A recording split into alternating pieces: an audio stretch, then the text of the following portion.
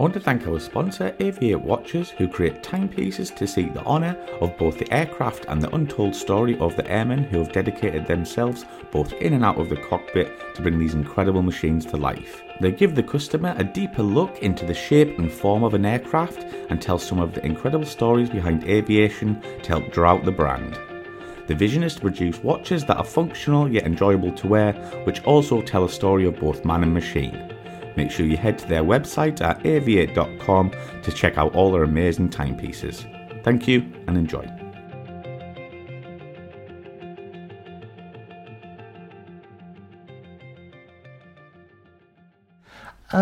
When we went from the Harrier to the Harrier went out of service, pardon me, that wasn't a great sentence. When we went from the B model to the C model of the F-35, it was rapidly became apparent, obviously, that we would need people on exchanges with people who knew how to operate those aeroplanes. I was out of area with the French at the time. I was on the Charles de Gaulle and off the bottom of the boulevard supporting Afghanistan. I was doing a 4-month, including Christmas, away with the French. And myself and actually the fellow who's now the French defence attaché in the UK. He was the commander of the air group at the time. We came up with a plan to essentially find French Navy jobs for our guys, because we went out of service while I was with them. When at the same time the guys in the UK were planning to keep the fires going by sending both a stream of junior guys out to the US Navy to learn how to cat and trap, but also a stream of seniors, and there were 6 slots for each. And the first senior slot had gone to a Royal Marine who was already out in the US, and really it was a case of a pointer phoned round, said, "Are you in or are you out?" I said, "Yeah, I'm in." So that they do their thing. The powers that be sit in a room with your folder, and at the end of the day, it's either white smoke or black smoke. And I got the call saying you've got the second slot, as it were. So I was due to then go out to the US. Had the minor issue of when I got that phone call, I was actually packing to go out to LME. I was going to Libya for that one. But essentially what that meant was that left Fiona at home with sort of the last parting sentence of rent the house out, pack the kit, we're going to the US, I'll be back in the summer. And that's how it happened. So what's the actual E-model design for? Is it like air-to-air strictly, or? No, it's... The people will disagree with this, but it is the world's best self-escort strike fighter. Full stop. Oh. Full stop. It's superb. It can, everyone, you can have a pop at the Super Hornet because of issues they had while they were developing it. Meant that it's not as fast as other platforms, mainly because of the position of some of the pylons, I think, but the ability to carry the weapon load that it can and the variety of weapons that it can, including no end of anti-surface weapons, no end of anti-shipping, it's got an anti-shipping capability. When I was out with the US Navy, we went to Red Flag and we'd just got approval to fly air-to-air in a 1002 plus fit, so 10 AMRAAMs, 2 Sidewinder and a cannon. Wow. And so, usually you sit in these debriefs and air-to-air is quite fraught, and the reason that you have instrumented ranges and targeting pods and people very good at drawing fights on boards is because you forget stuff, and it's all a bit too much for the human mind to get. But taking the Super Hornet to Red Flag, you had so much situational awareness that it was actually quite straightforward. To be offensive counter-air on Red Flag in the Super Hornet was actually just any other day at the office. We had a APG-79 AESA, which could show you the entire air picture, and you had 10 AMRAAMs to shoot. So you could send the first 2 just as a slight signal of intent, really. Occasionally you'd hear one of the younger guys say something like, "Oh, should I?" Dithering. I said, "Just fire, just get one off." But actually, the trick with the Lot 33 Super Hornet, we had the AESA, we had a jammer, we had a decoy, we had helmet-mounted sight, we had 10 AMRAAMs, we had AIM-9X. It was just an amazing platform. But the real joy of it was how they put it together. The guys at Boeing need to be given a beer by someone because, so for example, when you looked at your radar screen, everything worked. So you would look at the radar it would tell you what you were facing. The jet had a couple of ways of working out what the opposition were, what their IFF codes were, all those other things, and they were all perfectly correlated every single time. It wasn't like an idea that there might be a Link 16 track, and the Link 16 fit was fabulous, by the way. A Link 16 track, a radar track, an IFF hit, and you were busy trying to work out what was going on. They were perfect.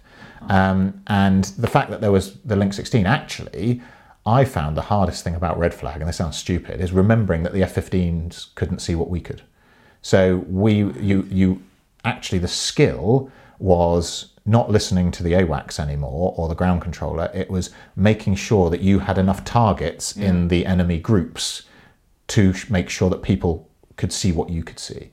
So, for example, on our last push at red flag when I was with the VFA 25, I think Red Air put something like 24 jets up against us, and they were in a big wall presentation of caps at various altitudes. But you have a massive tactical display between your knees, God's eye view, radar screen here, and an azimuth and elevation screen here. You go, well, this is a doddle. They've stacked 6 high, 6 low. Well, if I can just quickly put contacts in all of them, we've got it suitcased. It was absolutely fabulous.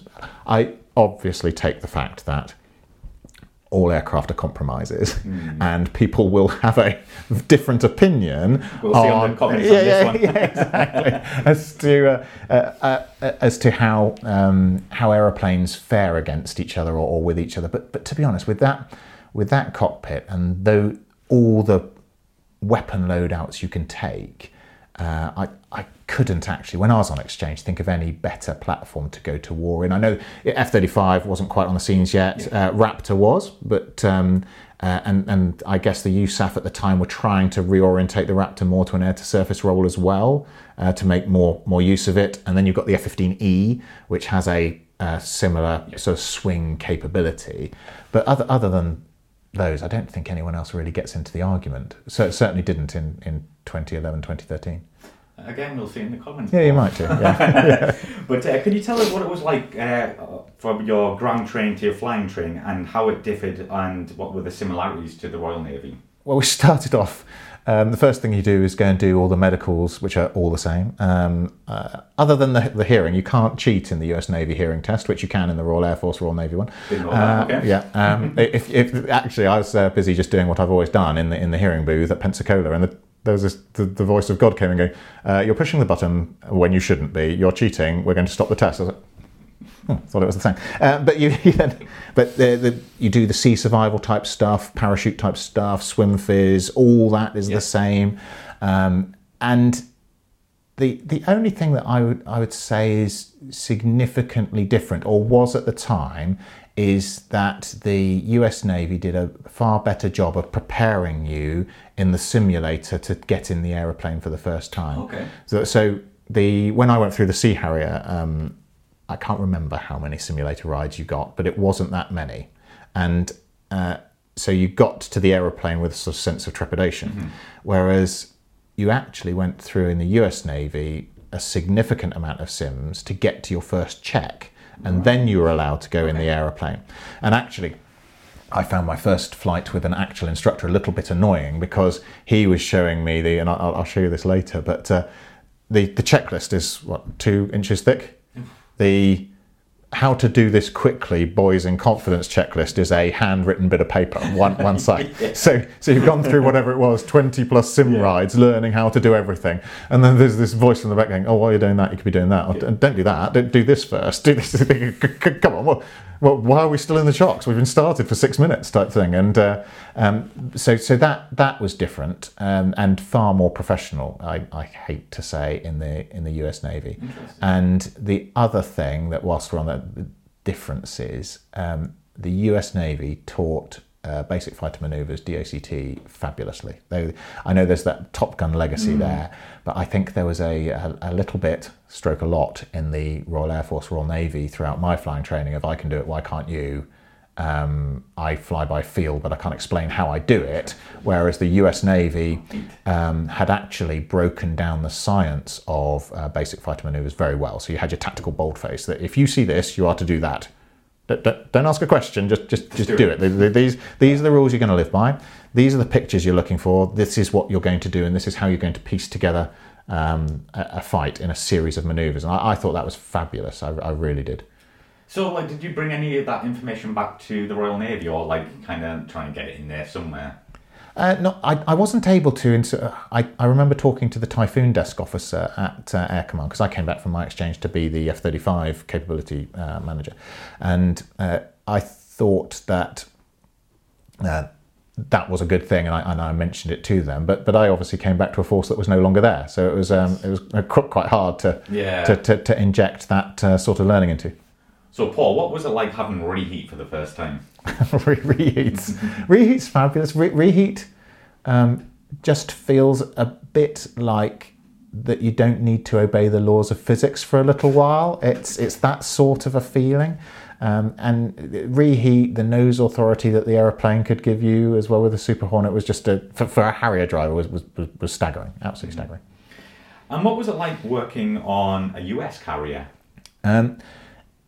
There were significant differences, and I think that it's fair to say that the US Navy is the big dog in carrier aviation, isn't it? Yeah. And there were certain things that really stuck out as just really business-like. So, for example, and I was telling you about the brief back to seniors and the fact we always used to carry this form that was a Form 8 and it had your weight on it and how much you could hover with and all that other stuff. And that didn't seem to exist in the US Navy. You would take your weight chit to the guy who was going to fire you off the front, and off you went. You know, you'd go and find your aeroplane. You knew roughly where it was, and so it was pragmatic. It was a very pragmatic way of doing things. I think that because of how they are configured, the US Navy sticks very rigidly to a deck cycle that we wouldn't necessarily have to. But I think that you have to do that with a bigger ship. Mm-hmm. And so I found some of the procedures to get back on board quite complex and quite rigid compared to what I was used to. But by and large, they're very similar. Mm-hmm. And then there comes a bit where it's absolutely similar. You know, as a naval aviator, you're used to always having your ejection seat live, mm-hmm. always having your mask on, always having your visors down, all those other things that are you have to, unless you're under a mast, of course, or a radar antenna or something, because having a seat live then would be a little bit dreary. But those sorts of things were absolutely common. And obviously, you kind of mentioned it before, but like, let's talk about DACT and the Hornet. What was it like to go up against? Did you go up against your Brit counterparts? No. Who would I actually have BFM'd against? F-16s, for example, and F-5s. Down at Key West. That's a dreadful detachment, you can imagine. being down at morning go at Key West, followed by straight into Key West. It is dreadful, absolutely. So the Super Hornet best fought in a certain way. The for example, the wing with all its lift augmentation that it would give you would camber quite quickly, so you needed to be quite brutal to uncamber it. So you'd spend a lot of time smashing the stick forward in a way that would probably lead to some sort of disaster in a Harrier, just to get the jet back in a configuration that was useful to you. Mm-hmm. And how did your US counterparts see you as a Brit? Did you integrate well there? They were brilliant, actually. They probably gave me far more respect than I deserved. And I went to the front line, so I didn't go to an instructional tour like most exchange pilots do. I was welcomed as a department head, essentially. So I joined the department head trail through the squadron, and my skipper and XO, just two super people, but they essentially allowed me to grow into the weapons training officer role, because they knew I had a fair amount to offer, particularly in the air-to-surface type role. But yeah, just fully integrated. They were brilliant with the family. I think when I went to the front line, I got something like 3 MVG trips, and then we went to Red Flag. So it was a pretty aggressive workup. But genuinely can't speak highly enough of how we were welcomed in Lemoore. So Paul, can you share any memorable stories from your time flying the Super Hornet?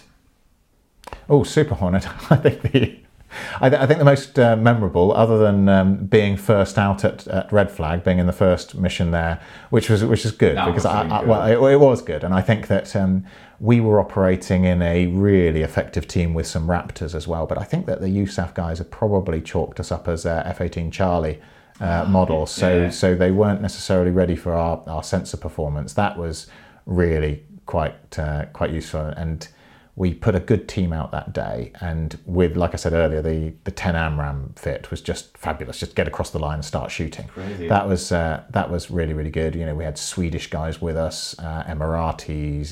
That was a really good mission. Mm-hmm. I'd say as far as the one that sticks out, a couple of that stick out for me from the time on the deck would be the time that the ship fogged out at the same time as we lost the 3 and 4 wires.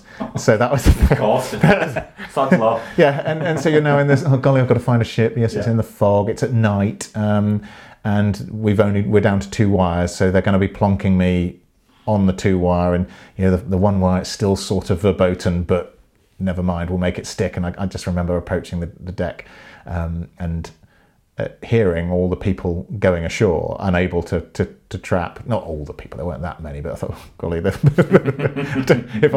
if I sense that I'm over steel, I'm going to make this one stick, which probably meant the landing wasn't that great.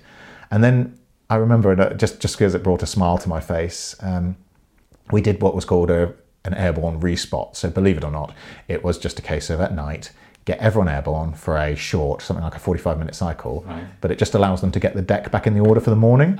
So rather than having jets on tractors all night, it's just launch everyone.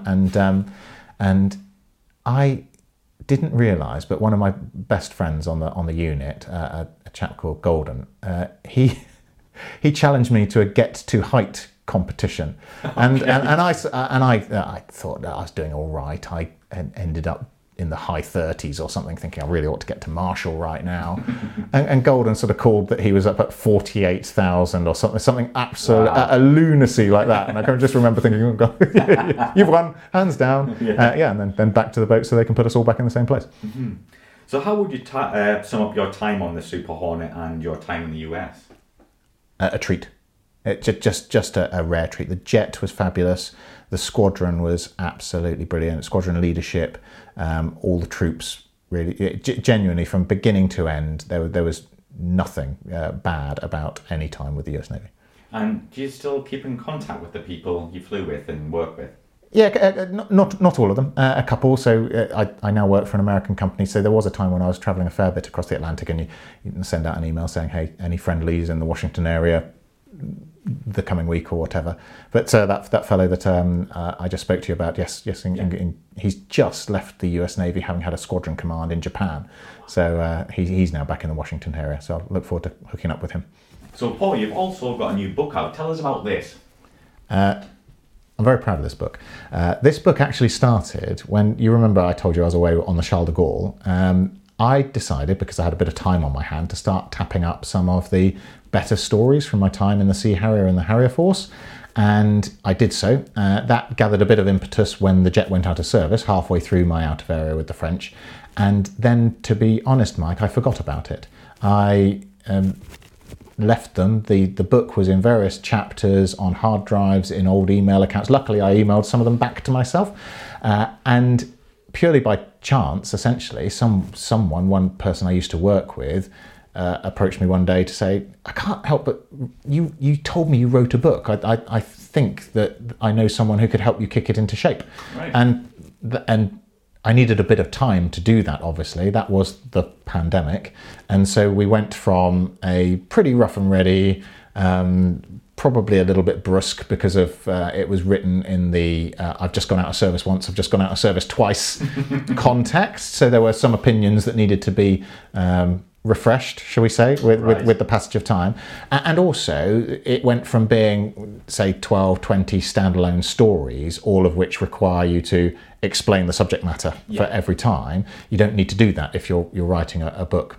And so it went from being standalone bits that I couldn't find all of them, sadly. I think I had as many as 20 written down. I managed to find, let's call it 14, and then kicked it into shape throughout the pandemic and out at the end of April. So genuinely very proud of it. Absolutely, and you should be. So how can we find it online?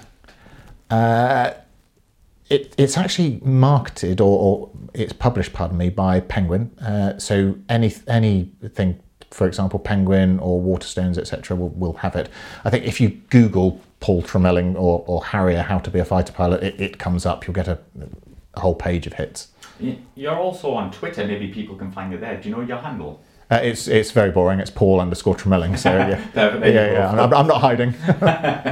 So Paul, do you have any hobbies? Mainly fishing, and playing rugby. There you go. Keeps me busy. Favorite aircraft you have flown? I know it's a difficult one, and everyone. It is a difficult one because the Sea Harrier was my first love, as it were. The GR took me to war, and the Super Hornet was easily the most capable of the three. So I think we're going to have to go with the Sea Harrier. The Sea Harrier, right. Any aircraft you would love to fly, either past or present? Yes, the F4 Corsair. Okay, interesting. Never heard that one before. It's normally the Blackbird or something like that. I think that the Corsair, because A, that gull wing looks superb, and B, I quite like the story. This might be myth, might be legend, might be true, that the US fellows were puzzling about how to get it onto a deck, and it was the Fleet Air Arm that did it. And actually, when you look at the performance stats, though, for a propeller-driven aeroplane, it is fabulous. Absolutely, yes. And to wrap up, obviously everyone's going to be able to see the helmet in this shot, but can you tell us about that and where it came from? Yeah, so this is my helmet from my exchange tour with VFA 25. VFA 25, the Fist of the Fleet. This is their patch, which has the fist with the lightning. And VFA, the fighter attack unit, it's got a heritage through other units as well. And the stars will signify essentially combat honours. So I walked into the parachute loft one day, and the guys had said, "Sir, look what we've done for you. Do you mind?" I was like, "Well, that's one of the coolest things I've ever seen." So hence my Union flag fist was a gift from the boys. Really, it's superb. And how did you walk away with that? You just like, I'm going to take my helmet, or did they gift it you? Well, actually, I said I'm going to walk away with my helmet, right. and the guys, and you won't believe this, the US being a superpower, but they actually asked, could we keep the oxygen mask because we don't have enough at the moment. No way. So the reason it doesn't have an oxygen mask is I was too nice, and I should have said no, I'm keeping it. What a gentleman. Yeah. Well, Paul, thank you very much for coming on the show. It's been an absolute pleasure. Thank you.